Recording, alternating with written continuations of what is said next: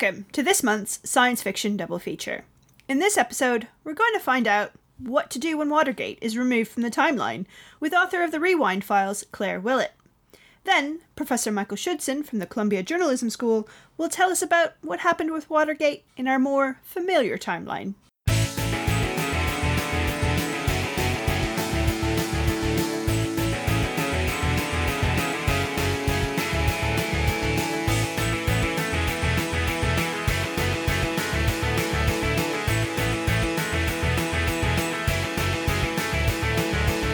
Rewind Files is a delightful time travel whodunit, but instead of a murder to solve, we have Regina Bellows, junior agent in the US Time Travel Bureau, who needs to correct a time travel anomaly, which just happens to be Watergate not existing.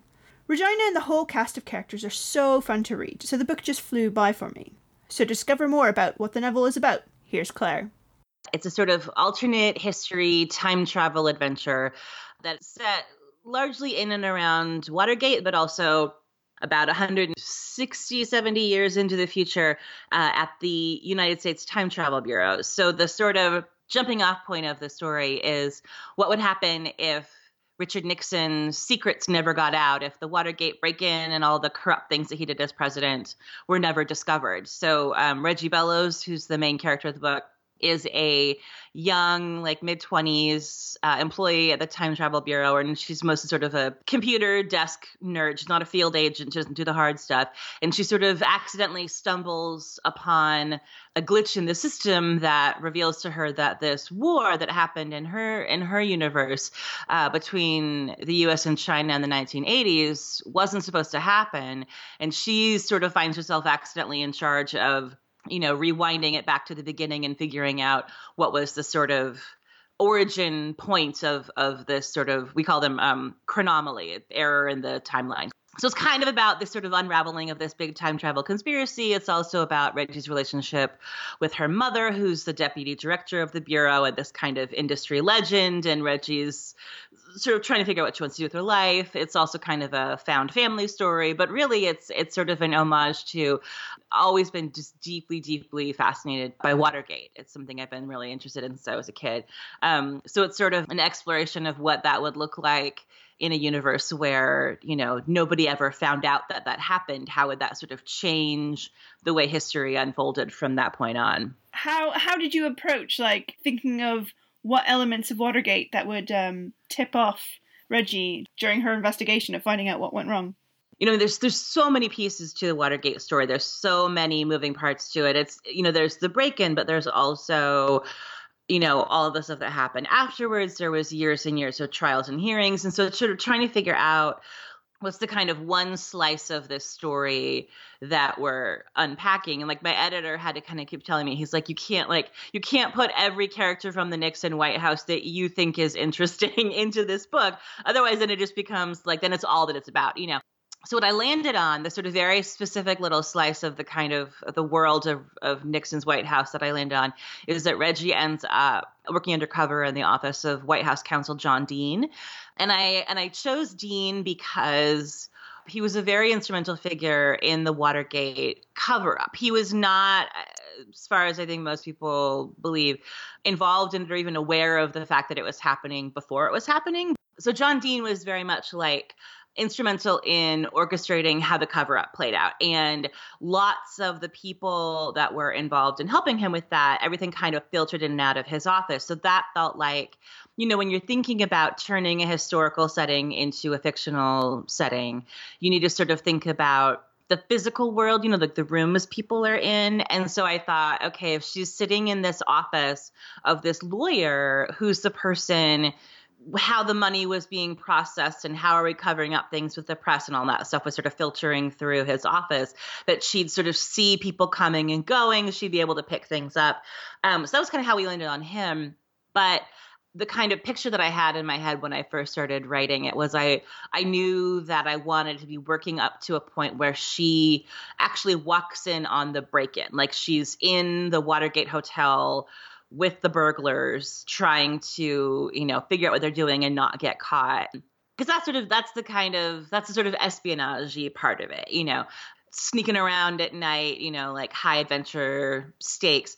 And, having read a lot of books about Watergate, having studied it a lot, getting the details right was really important to me. So there's lots of little sort of teeny tiny bits and pieces in there that help the story unfold that were things that are, based in real life, like the fact that, the cops ended up catching the Watergate burglars because they had like stuck a piece of tape over the catch of a door to keep it open so they could like come in and out silently. And a security guard saw it, took the piece of tape off, thought it was just like garbage. And then they snuck back and put it back. And then when he came back around again, he was like, okay, that's weird. There's obviously somebody in this building. So little things like that, which are, like real things that happen, but they also, have this kind of spy element to them. And I think when I was a teenager, that was one of the things that really grabbed me about the story. And so the sort of in the early drafts, it was like there was a lot going on. There was like a lot of moving pieces. It was too big, which is sort of the impetus for, for hiding our undercover time travelers, Reggie and Carter, as, she's a secretary and he's an African-American butler. And they're people who like no one is paying attention to them kind of coming and going. So it's such a wild story and, and not to like, not to get too like overly topical, but it is funny to think that like when I started writing this book years ago, my sort of obsession with Watergate was something that mostly existed for like my friends to make fun of me. Like I knew enough about it to be like really boring at cocktail parties, be like, don't bring up Nixon. Claire will talk about Nixon for like an hour. And now all of a sudden, now that the United States is sort of weirdly reliving it, now all of a sudden everybody wants to know everything about Watergate. There's Watergate podcasts and there's Watergate documentaries. And so it is interesting that like now it feels, we're further away from the historical events of the book now than we were when I started writing it 7 or 8 years ago. But it feels more sort of wired into the way we look at politics now instead of feeling kind of like a period piece. So that's sort of been an interesting change as I'm working on the sequel to it too. I knew like kind of broad strokes, in general, like American history, but I didn't know about John Dean. And then I like Wikipedia'd him. It's like, oh my God, he's real. And I love the idea of using supporting characters. It was absolutely brilliant. So just to backtrack slightly, how does time travel work in your universe? Do you have a specific physics that you use or theory that you use to make it real? I do. And that's interesting that you asked that, because that's actually something that for the first book, we really hashed out, like, what are the rules of, like, how does time travel work in terms of, like, how it can be used in the plot. And we sort of hand waved past a lot of the science. But for the second book, I'm diving much more specifically into sort of learning about the lives of the women scientists who invented time travel in this universe, that they sort of in a series of flashbacks become characters. So I had to figure out what's the science here, because I have to talk about it like a scientist. So what I what I have hung my hat on, and I'm sure a theoretical physicist would find a million ways would find this just hysterical. But Stephen Hawking had a theory that he posited, I think in the 90s sometime, that like, what if all around us, in the universe, there were teeny tiny infinitesimal wormholes that were not big enough for, anything, even, atoms and molecules to pass through them. So they don't function like a wormhole, but they exist, sort of everywhere around us in the ether. So the sort of theory in the book is, if you could capture and like harness one and stabilize it and expand it to a size where a human body could pass through it and find a way to sort of adjust for like, the sort of horrible, radiation damage, then theoretically, could you link that wormhole to another wormhole somewhere else and sort of pass through it? So there's this thing called the slipstream, which is how they travel from place to place. And it's essentially you sort of step into it and you're kind of pulled into this void and pulled to the kind of correct place that you're going.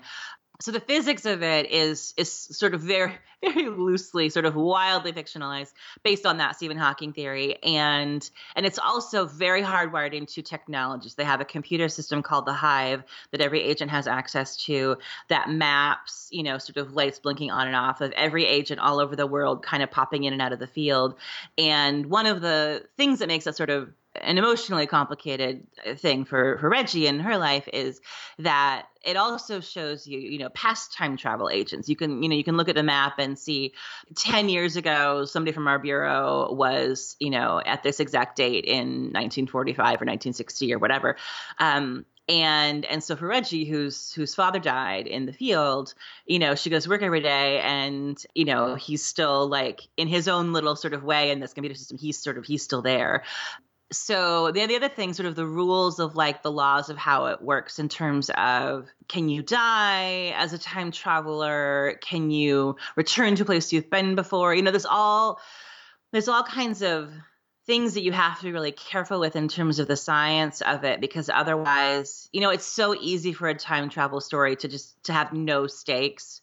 Because you're like, why don't you just go back in time and not do the thing that you did? And then there's no story, So trying to figure out how to build a framework for how this works, and give it enough, limits and glitches and things that you have to be able to do to use it right, so that it actually feels like, somebody could be in genuine danger. Somebody could, like you could actually die on a time travel mission, things like that.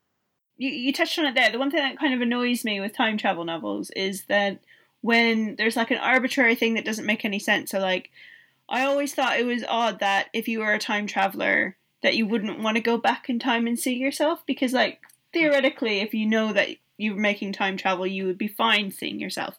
There's a other time travel book called The Psychology of Time Travel, which did that. And like, first time I've ever read it, that they're like, yeah, let's just go back in time and see ourselves.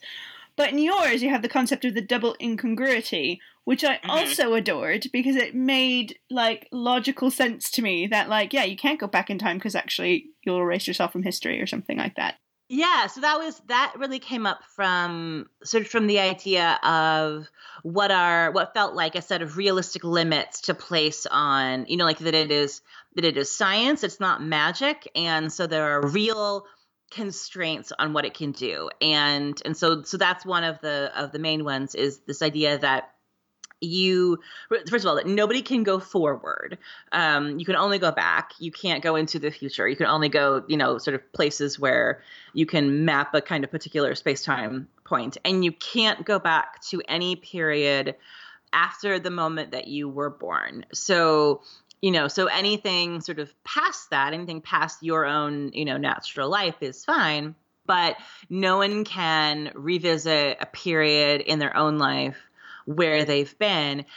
And one of the things that I'm sort of, how that will kind of come up in future books, is that also includes revisiting a point in history that you visited before. That's something that's sort of kind of an additional layer to that. As Reggie goes back at one point to South Africa in 1960, and now that is part of her story, so she can't return to that exact moment ever again. So that's one of the real kind of constraints on on how you can use it, because otherwise, then you end up with the logistics of, then you could have 10 different versions of yourself, in a particular timeline.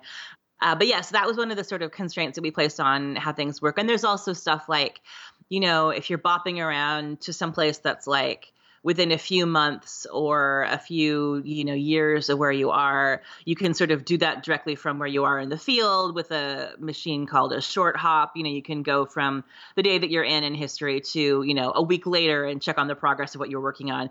But if you're going to a different place or a different country or a whole different timeline, then you have to like go back to the lab and they have to put in the coordinates, and it's a whole thing. And you have like technical staff who just work on that, and there's all the, machinery. And so we didn't want it to feel like something where you can just wave a magic wand and show up anywhere in the world, because then it sort of feels like, then how do you ensure that the story has stakes where things can go wrong, and then there are conflicts that have to be solved, which is, how you get good story. It was really fun to see Reggie interact with kind of sexism in the 1970s as well. I just enjoyed all the kind of comedy taps that happened throughout the book because of that. Was that planned, or was that just like, that's Reggie, that's how Reggie would act in the 1970s? Yes and no. I mean, it was very much part of how I conceived of her as a character, and it also sort of turned out that, like, you know, sort of more and more over the course of the story, like, more opportunities came out for us to sort of explore, you know, like, her, like, what does Reggie's feminism look like? What does Reggie's lens on misogyny look like? What are the things where, you know, she's got sort of like an instant, hey, go to hell, you know, kind of thing. You know, she's very little patience for dumb men, which is something that I really enjoy about her. But I always, you know, I always sort of pictured as being like very much a tomboy, very much somebody who kind of like, you know, rolls into work in sweatpants with her hair wet and just sort of sits in front of a computer and does her thing and then goes home and then like drinks beer in her underwear watching television. You know, like that's kind of who she is. So the way that she has to kind of perform femininity to do the undercover work that she's doing becomes kind of a sort of a frustration of the job for her. But then her having to deal with men who don't listen to her, or, you know, men who are like gross and creepy. There's a scene that I really enjoy with a guy who's another real person named Gordon Liddy, who was one of the other Watergate conspirators, and a, you know, totally fictionalized, so I don't know, he could probably sue me, but there's a scene where he and John Dean are in a meeting in his office, and Reggie and Beth Rutherford, who's the senior secretary working for John Dean, are in there, you know, bringing them their lunch, and Liddy is just like totally perving on both of them. And for these two secretaries who like have not gotten along at any point into that story, that there is this kind of bonding moment of them both being like, oh my God, this guy, you know. But I did find both with, you know, with race, with misogyny, with things like that, that I was really interested in this idea that for Reggie, and I think for a lot of us, like when you look at history, when you look at, you know, like when you look now at what racism looked like in America in the 1960s, or what sexism looked like, you know, like in 1920s when like women couldn't even have bank accounts. And it's like very big and very obvious, and you can like point right to it. And so if you think that that's what it is, then sometimes the ways in which it's more covered up, or it's more subtle, or it's harder to see in your own time, that you can't necessarily spot that. You know, like if Reggie thinks that, you know, that sexism is like, you know, Gordon Liddy trying to grab her ass in this meeting, is she also examining the fact that, like, you know, like at the Time Travel Bureau, there's this kind of hierarchical ranking system that determines what kind of job placement you can have. And if you're a white guy, you're a level 1, which means you can go anywhere in the whole entire world, and the world is your oyster. And if you're a woman, if you're a person of color, if you present as like queer or like gender non-binary, that there are real limits of where they'll send you. And the sort of argument for it is, you know, like that's to keep agents safe. You know, it's dangerous to send a black agent to the Civil War. It's dangerous to send a woman to, you know, whatever. But it's also institutionalized misogyny and racism. It's just sort of baked into the system. And so exploring like, what does it feel like for Reggie to be in this world where it's like so blatant and in her face, and Carter having to be the one who sort of says like, yeah, and also like in its own way, like all of this stuff still exists in our world here, you know? I don't want to spoil the ending, but I really liked who the villain turned out to be. But instead of asking you something that might spoil it, what do you look for in a good villain? What makes a good villain in a novel? That's a great question. You know, I've always been somebody who, with a problematic tendency to find the villain sometimes the most interesting characters in the story. Like I think Disney's an excellent example of that. I think almost unilaterally, in almost every Disney franchise, I'm more interested in the villain than the hero, than the princess. So I think it's, and I was thinking about this sort of a lot in writing this book, that it's really, you know, that it's about charisma and about, you know, somebody who's like, who's kind of compelling in their own weird way. Somebody who you can kind of, you understand. Like you don't like or agree with what they're doing, but you're like, oh, okay, I understand how somehow you became the person that you became where you felt like it was okay for you to do this. I like it when you don't figure out who the villain is until the moment that you figure it out. And then you're like, oh, it was you the whole time. I think like big obvious villains are fun. Ursula the Sea Witch is fun. But if the story is a mystery, if part of it is a hunt for, an enemy who's hiding in plain sight, then I think one of the things that's really important is that it has to feel when you get to that person that you're like, oh, okay, yes, I see now that I have all the clues that you totally had the capacity to be this person and to do this thing. And I was just being sort of misdirected, So, and that's tricky because you can't shine too bright a light on that person. You can't make them, so like over the top, whatever, that then you're like, oh, there's something really shady about that guy. And I don't know, this is getting too silly, but I like women villains. I think there aren't enough of them. Women villains whose existence in the world is not sexualized. I think that was something that's important to me, that you have, like having motives that are not about, a man. Actually, this goes true for men too. I think villains who like do what they do for like love and sex reasons are like there are definitely like some great ones, but I'm really interested in like, no, you just did this thing for yourself because you wanted it. You just wanted to do this thing.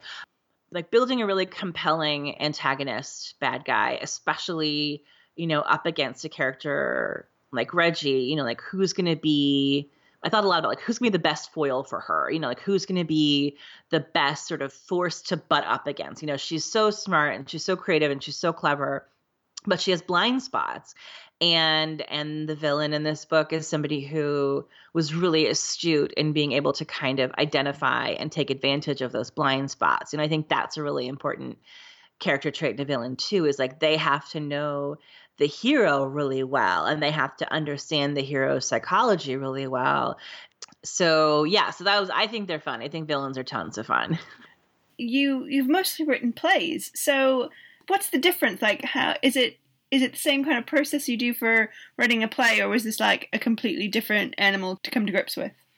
It was a completely different animal. I mean, like there are aspects of it that are the same. I think I'm good at dialogue in prose because I spent so long writing plays where like dialogue's like all that it is, But the way that you tell a story is so different. Like in the theater, if I'm writing a play, I am not in charge of things like what color is the wallpaper in this living room? Unless it's like, if it's like plot relevant and somebody's going to talk about the blue wallpaper later and there's like a whole monologue about the blue wallpaper, then you're like, okay, so you make a little note and then the set designer knows the wallpaper has to be blue. But for the most part, building the physical world is not something that you control as a writer, and nor are things, what does this person look like? Again, like unless it's, if it's like very plot relevant that they be African or that they be extremely tall or that they be pregnant or whatever, or that they're wearing a particular kind of thing or they have short hair or long hair. Like if those things come into the story,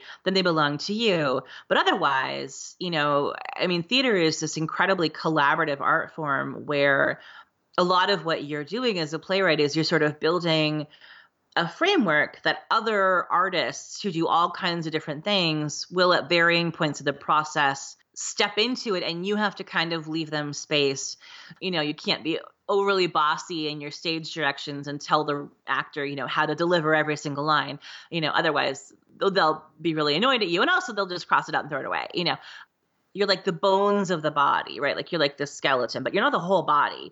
And you do one piece of it. And then at a certain point you hand it off and, you give the script to a director. Sometimes if you're a playwright, like sometimes if you're lucky, you get to be in the rehearsal room and have a voice in the process, sort of be there along the way. But for the most part, the play could be getting produced by somebody, halfway across the world and you have no involvement in it. And they're just kind of doing their own thing with it. And so, make it bulletproof. You have to sort of give them a version of it that okay, any group of actors anywhere in the world, any director interpreting this, that I feel like they'll read it and be like, okay, I get where she was going.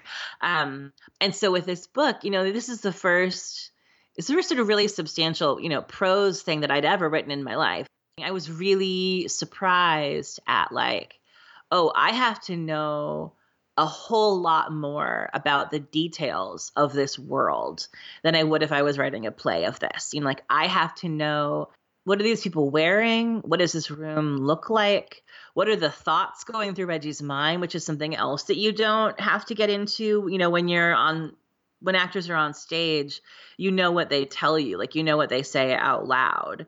You don't necessarily have a lens into what's going on in their mind if what's going on in their mind is different from what they're saying. So that was something that became a challenge very quickly when I started writing about when she goes back to the 1970s, was I realized, like I know a lot about Watergate on a sort of big picture level. Like I could talk about lots of different things related to, how do I feel like Watergate changed the relationship between the White House and the press, or, the different, kind of political corruption and things like that. But details like, what would a secretary in John Dean's office do all day? People don't always flag it if you do your job right, but if you do your job wrong, it sticks out like a sore thumb, where you're just like, oh, this doesn't feel right at all. So I had to like do a lot of research and digging to flesh out, the details of that world so that you really felt like I'm sitting in this room, in this White House basement office with these two secretaries and John Dean, and this is what they look like, and this is how, they move around. And so you've mentioned there are going to be sequels. Can you give us a hint to what's the trajectory? What are we going to find out? I wanted to kind of expand the world of the Time Travel Bureau a lot, and particularly sort of fold in how do the international time travel bureaus kind of collaborate with each other. And in book 2, what you sort of learn is that most countries have a time travel bureau. It's folded into their government in some way. There's sort of a kind of United Nations Council sort of, leadership. The big story in the second and third books, which are kind of one long story broken into 2. The story is that bureau agents from all over the world start to go missing, and there doesn't seem to be anything that connects them. They don't know each other. No one knows what's happening to them. There's no ransom. They don't find any dead bodies. They're just evaporating. They're just disappearing. So the U.S. Bureau, Reggie and the crew, everyone's on lockdown, like heightened sort of super restricted security while agents are in danger. And Reggie, of course, being Reggie, she really wants to sort of get in on figuring out like what's the thing that's connecting these agents. Like she really wants to sort of be like on the case, on the team.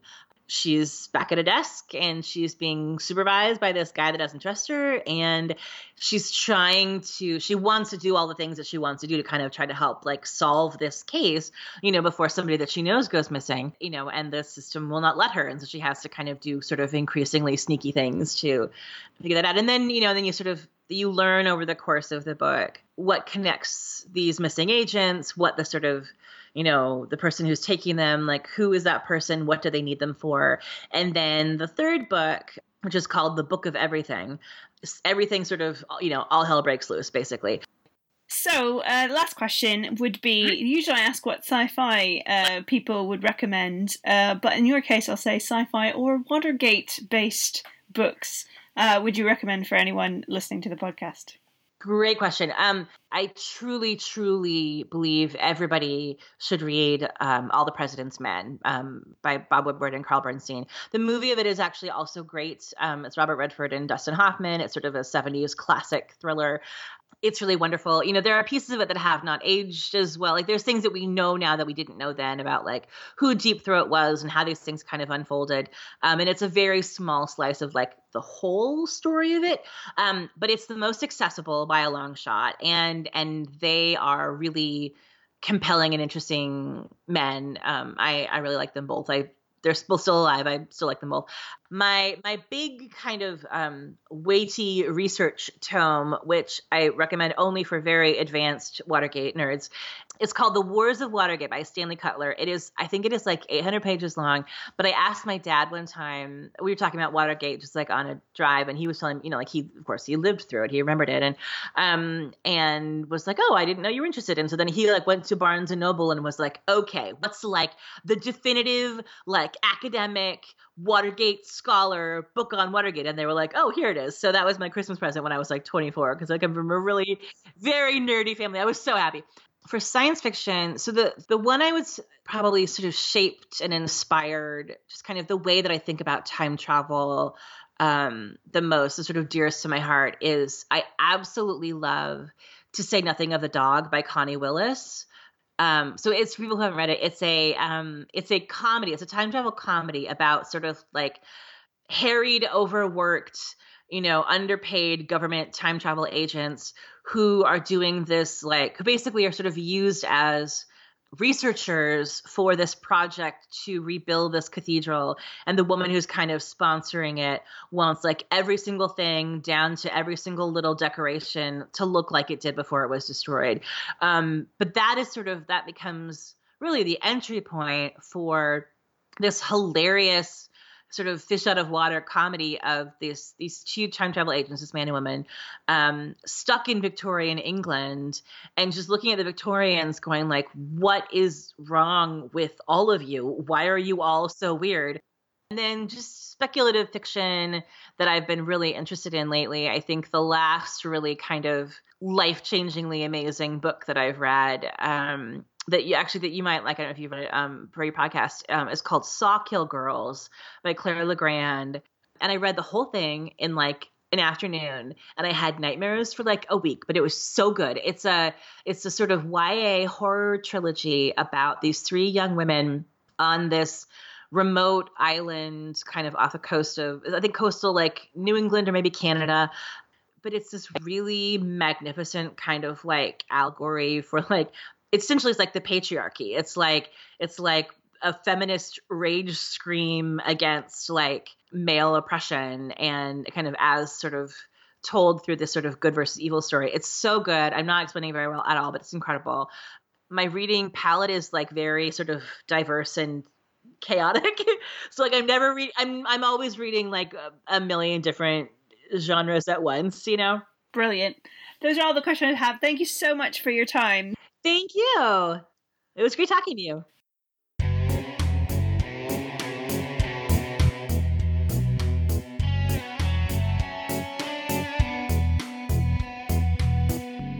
It's hard to believe, but Richard Nixon resigned almost 45 years ago, after the Watergate scandal was exposed and Congress looked likely to impeach him for obstruction of justice. But other than the headlines, I wanted to find out more about Watergate itself. So I asked Michael Schudson, whose interests include American news media, advertising, popular culture, and of course, Watergate and cultural memory. Of course, Watergate is overwhelmingly associated with Nixon. But was it the start of the scandal? Here's Professor Schudson. Two ways to answer that, I think. One is to go way back in Nixon's career. He was regarded as at best a devious politician from very early in his career. There were famous episodes where he apologized to the public for things he had said, and was compared regularly among those who didn't care for him to a used car salesman, someone you wouldn't trust anything he said. So, and the press in particular had a tough time with him, or he had a tough time with the press after losing the race for governor of California in 1962, I think this was, told the press, you're not going to have Richard Nixon to around anymore to be attacking. He was going to retire from politics. That didn't happen. So I mean that's part of the background of Watergate. The other way is to look simply at what happened in his election and re-election efforts in 1972. And that's where there were a variety of questions that arose about whether he had violated campaign finance laws, whether he had played fast and loose with normal behavior in American politics. And then various legal actions began to come forth at about the time, but not specifically, with regard to the break-in at the Watergate Hotel, where the Democratic National Committee headquarters were. But that break-in really seemed beyond the bounds of normal activity. And when that was traced back to aides in the White House, then Watergate was off and running. So it took some time for the scandal to build. How was the kind of media reaction to the unfolding story? It was slow. I remember not as well as I should. I think it was Mary McGrory who was, or another prominent Washington journalist who was traveling around the country well after Washington was going nuts about the Watergate scandal. And she said, nobody outside the Washington Beltway seems to care very much about this. And for a long time, that was true. I think that it was hard for people to register that something was really going wrong. Nixon was reelected in a landslide. He'd been vice president of the United States for 8 years. He'd been a prominent member of the House of Representatives, member of the Senate. He'd been in the public eye by that point for at least 25 years. And now there's something that is upsetting the Washington insiders, who are often upset about things that the rest of the country can't bother with. That seemed to be happening. And so the Watergate break-in was in June 1972. The concerns about it had zero impact on the election of 1972 in November. It didn't really become, the Democrats failed to turn that into even a significant campaign item. It was apparently what Nixon's press secretary said it was, which is as much as people knew at the time, which was a third-rate burglary. And it maybe had some connection to the White House, but surely a lot of people felt someone as smart as Richard Nixon would not have gotten caught up in such a thing. And I think a lot of people, Democrats and Republicans, did have this very strong view of Richard Nixon as shrewd, as smart, maybe as devious, but at least, very, very savvy. And to have gotten involved with a former CIA security person, an attorney who carried a gun, that was Gordon Liddy, who later became a radio talk show person after he got out of prison. What did President Richard Nixon have to do with such people? It just seemed very far-fetched. And so it took a long time to build. I don't think it became the Watergate that we remember it as until the summer of 1973. So he's 6 months into his second term as president, and that's when the Senate Watergate Committee begins to hold hearings, and that's what begins to open up a lot of what we now recall as Watergate. He was elected in a landslide. What was his approval like when all of this stuff started to unfold? Like, again, the obvious comparison is Trump. He has like a really low approval rating, but until the Senate committee was he relatively well thought of? His approval ratings were fairly high. The landslide meant what? He got 55% of the vote, 56% of the vote, something like that. That we count that as a landslide here. This was not 2019. It was a time where you gave the president the benefit of the doubt, and even during the Vietnam War, which was a very bitterly divisive issue by that point, most people were inclined to give the president the benefit of the doubt. In retrospect, it's sort of hard to believe, but it was toward the end of Nixon's first term that hugely important environmental legislation passed and was signed into law. And there were that we still have it it created the environmental impact statement, for one thing, that has been enormously important. Environmental protection. The Environmental Protection Agency was started in the Nixon administration. I mean, he was not a right-wing crazy like our present incumbent. He was, in most respects, a centrist. I think a lot of that legislation, what looks in retrospect like wonderfully liberal legislation, passed because he didn't really give a damn about domestic issues. So he got, if that's what the Congress wanted, it was okay with him. His job was foreign policy. And that's what he saw as his particular genius. And in some ways, it was. The opening to China was Richard Nixon. It wasn't some liberal Democrat. So there was the impression that he was kind of tricky beforehand. But was there, caricatures of him? What were the types of, pastiches of Nixon? Or do you know of any? Or did this all come post him stepping down as president? There was a famous political cartoonist, Herb Bloch, was the name he went by, one word, but I think his name was Herb Bloch.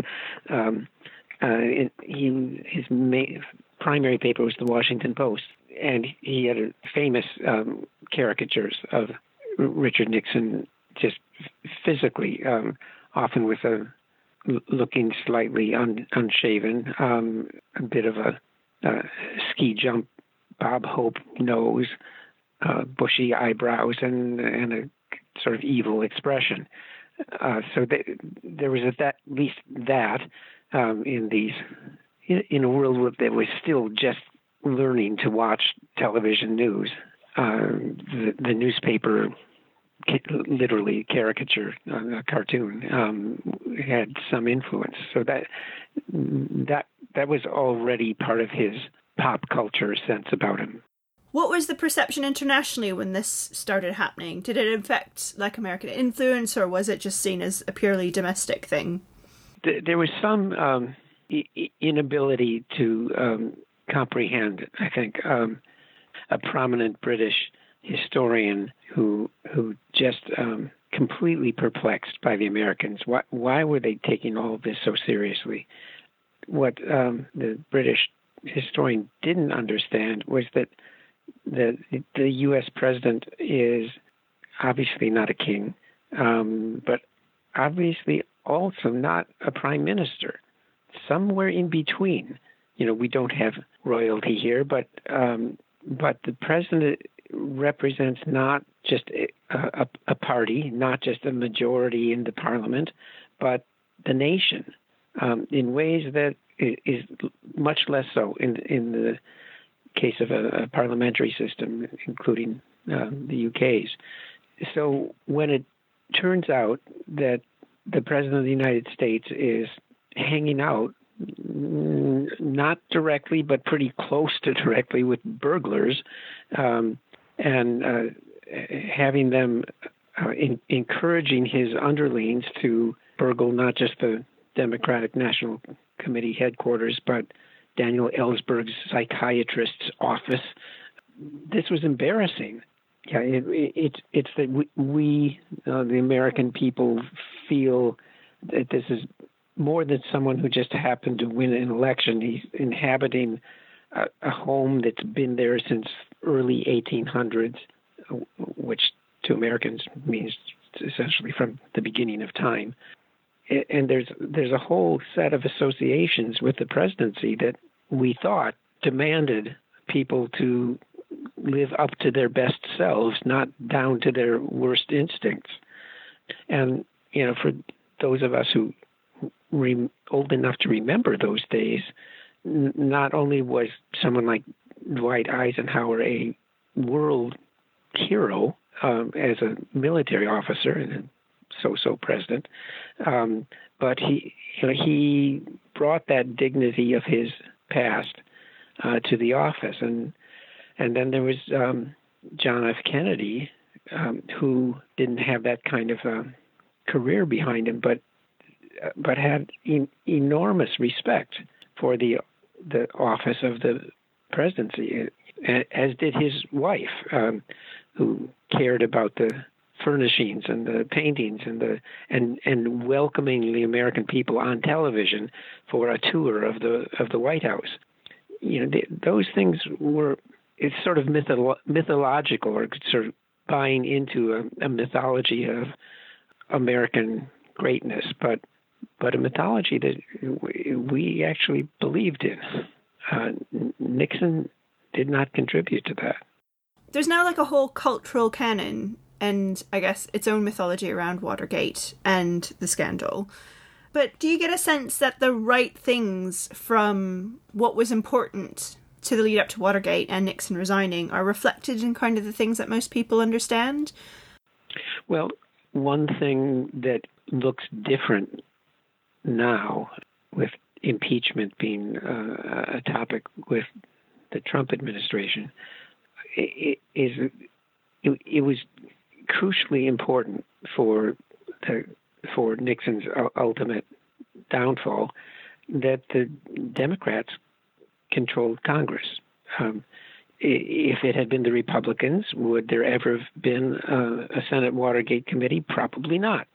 Would he ever have been impeached? Probably not.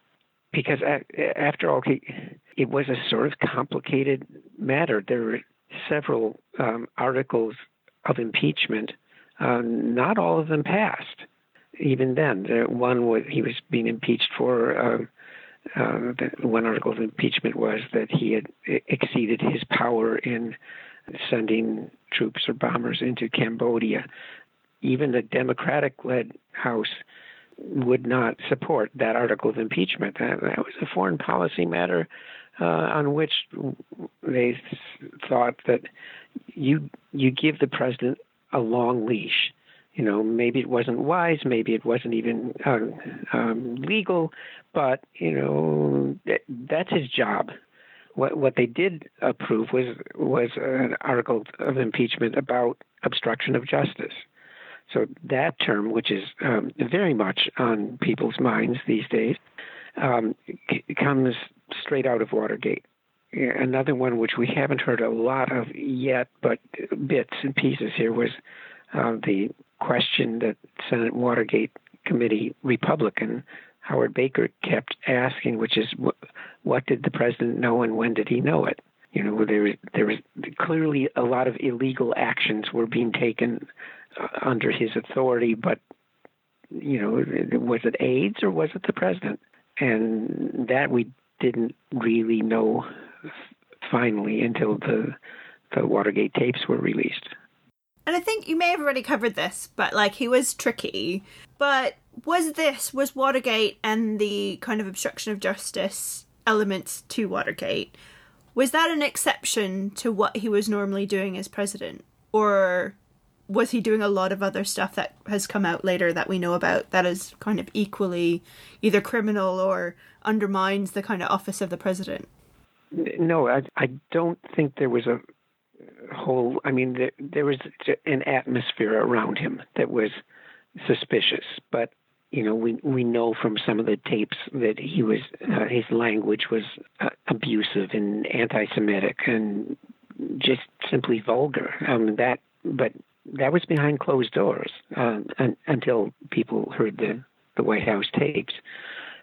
People didn't know about that, and unlike President Trump, in public, his language was, civil and basically impeccable.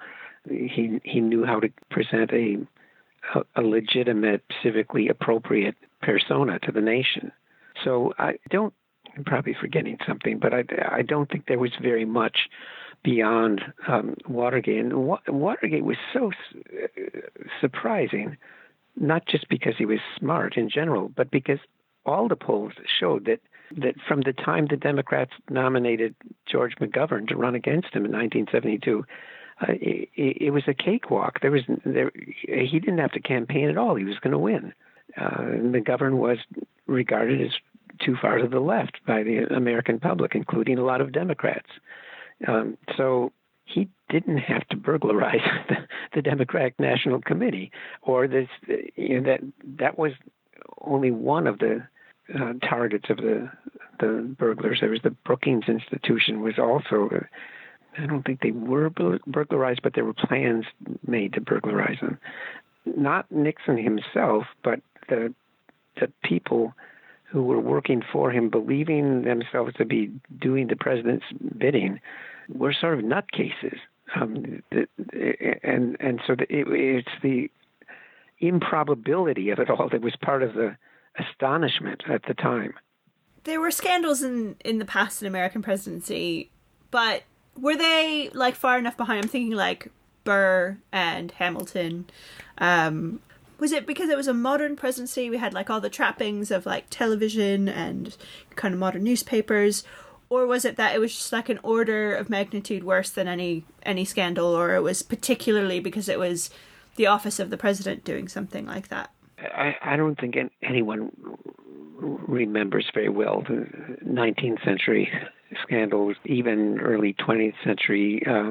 I'm blocking on the name of the scandal from the 1920s.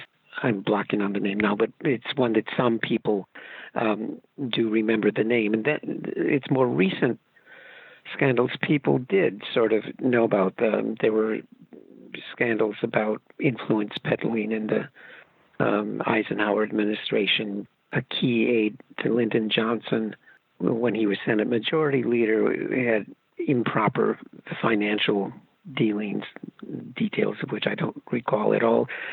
I do remember a campaign button with, instead of Lyndon Baines Johnson, it was Lyndon Baker Jenkins. I may be wrong about Jenkins, but Bobby Baker was the Senate aide. And this third one, this is a pre-gay liberation world, had been found in the Washington, D.C. YMCA soliciting for sex with another male. And he was an aide to Lyndon Johnson. So Baker and Jenkins, if that was the name, were scandals of some note during the Johnson administration. And then there were other Johnson, Lyndon and Lady Bird Johnson owned a television station in Texas and used their influence to get appropriate rulings from the Federal Communications Commission. That was a minor scandal. It didn't seem to affect his person as a president. That was different with Watergate. Nixon was, in this respect, there is a similarity with personally with Trump. He was obsessed with his enemies, or people he believed to be his enemies. He, again, like Trump, he felt an outsider in an insider's world. You know, he could never get the kind of broad public buy-in that the Kennedys as a group had. That they seemed some kind of American royalty. Kennedy went to Harvard and Nixon went to Whittier College, and these were different worlds, and he felt it, and I have no doubt that in his case that was a powerful motive for the way he behaved. This seems to be true with Donald Trump too. Like Donald Trump, a slight here or a slight there to Nixon was never forgotten or forgiven. Were there changes to the office of the presidency to keep the president in check post-Watergate? And do they still exist now? Or are we just left with articles of impeachment and the hope that a Democratic Congress might do something about whatever has been happening? There were a set of Watergate-related reforms that are very unlikely to have happened, or at least to have happened so swiftly and, we thought, decisively without Watergate. So one was a provision for appointing a special prosecutor like Robert Mueller. The key legislation about that was allowed to expire because it set out a set of specific procedures about how you appoint a special prosecutor. Nonetheless, there was this developed a tradition of having a special prosecutor when there was a serious investigation in which the president or people close to the president were likely to be targets. And that tradition, with a few hiccups, was maintained. Robert Mueller did get an appointment, was allowed to proceed with a long investigation. So that's one thing. There were other things that emerged that were not directed specifically at the president, but at the executive branch. So there was a sense with Watergate that the executive branch had usurped power from the legislature, from the Congress. So there was Nixon was still president, with the War Powers Act limited some of the president's ability to engage in wars without congressional approval. There was post-Watergate during the Carter administration.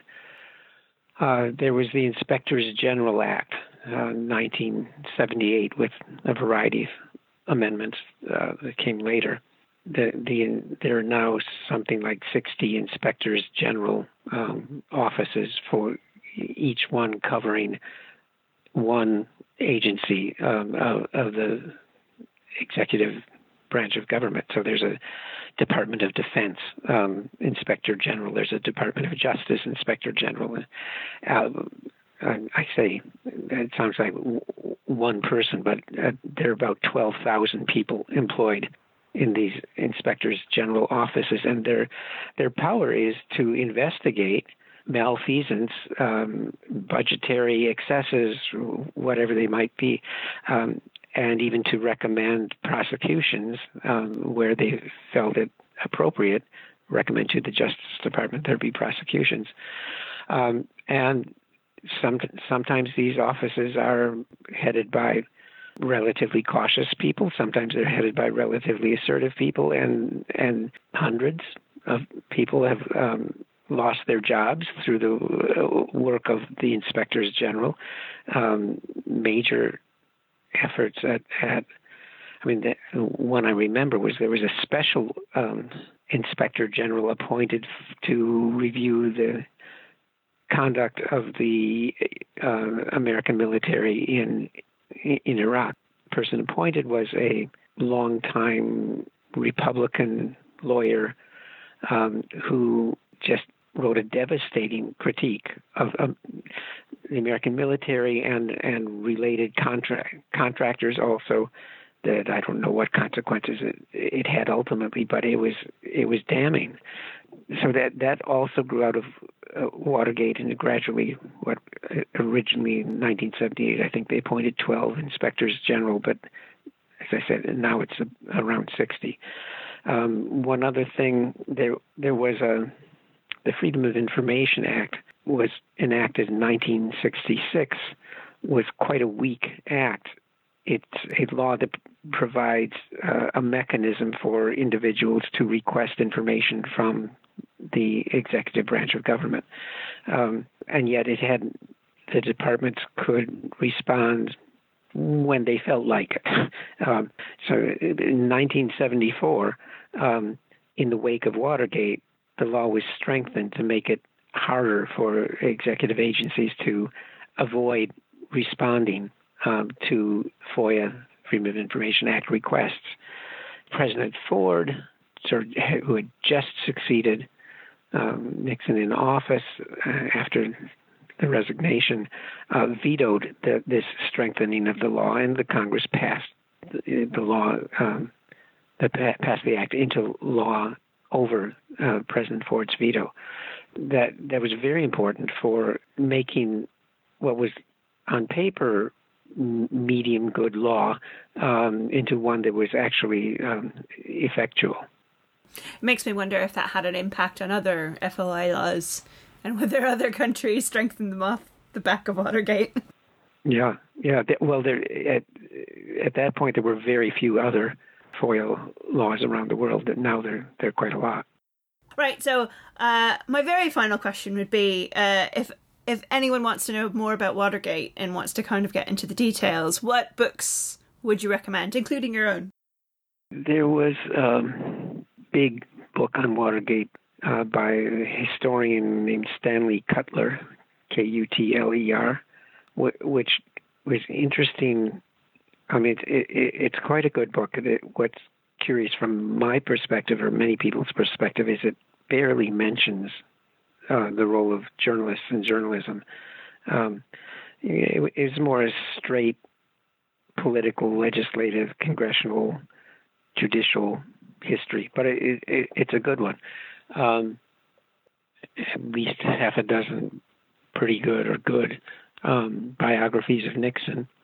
There's one called Nixon's Shadow by David Greenberg, which looks at Nixon's reputation over time and how both historians and the public in general have thought about Nixon over the years since he left office. So that is somewhat unusual work as opposed to a straight biography. And yes, my book is a curious one too, because it's really not directly about Watergate so much as how a memory of Watergate has lasted or not lasted in the public eye. Who knows what lies in store for us in our current timeline with the current presidency? Maybe a Watergate repeat, or maybe something completely new. Thanks to both Claire Willett and Michael Schudson for making the time for the podcast. You can find links to the works and the books they recommend in the show notes. Next month, we'll be talking Memory and Book of M with Peng Shepherd. Remember, the science fiction of the future depends on the science fiction you read today, so read wisely. Thanks for listening.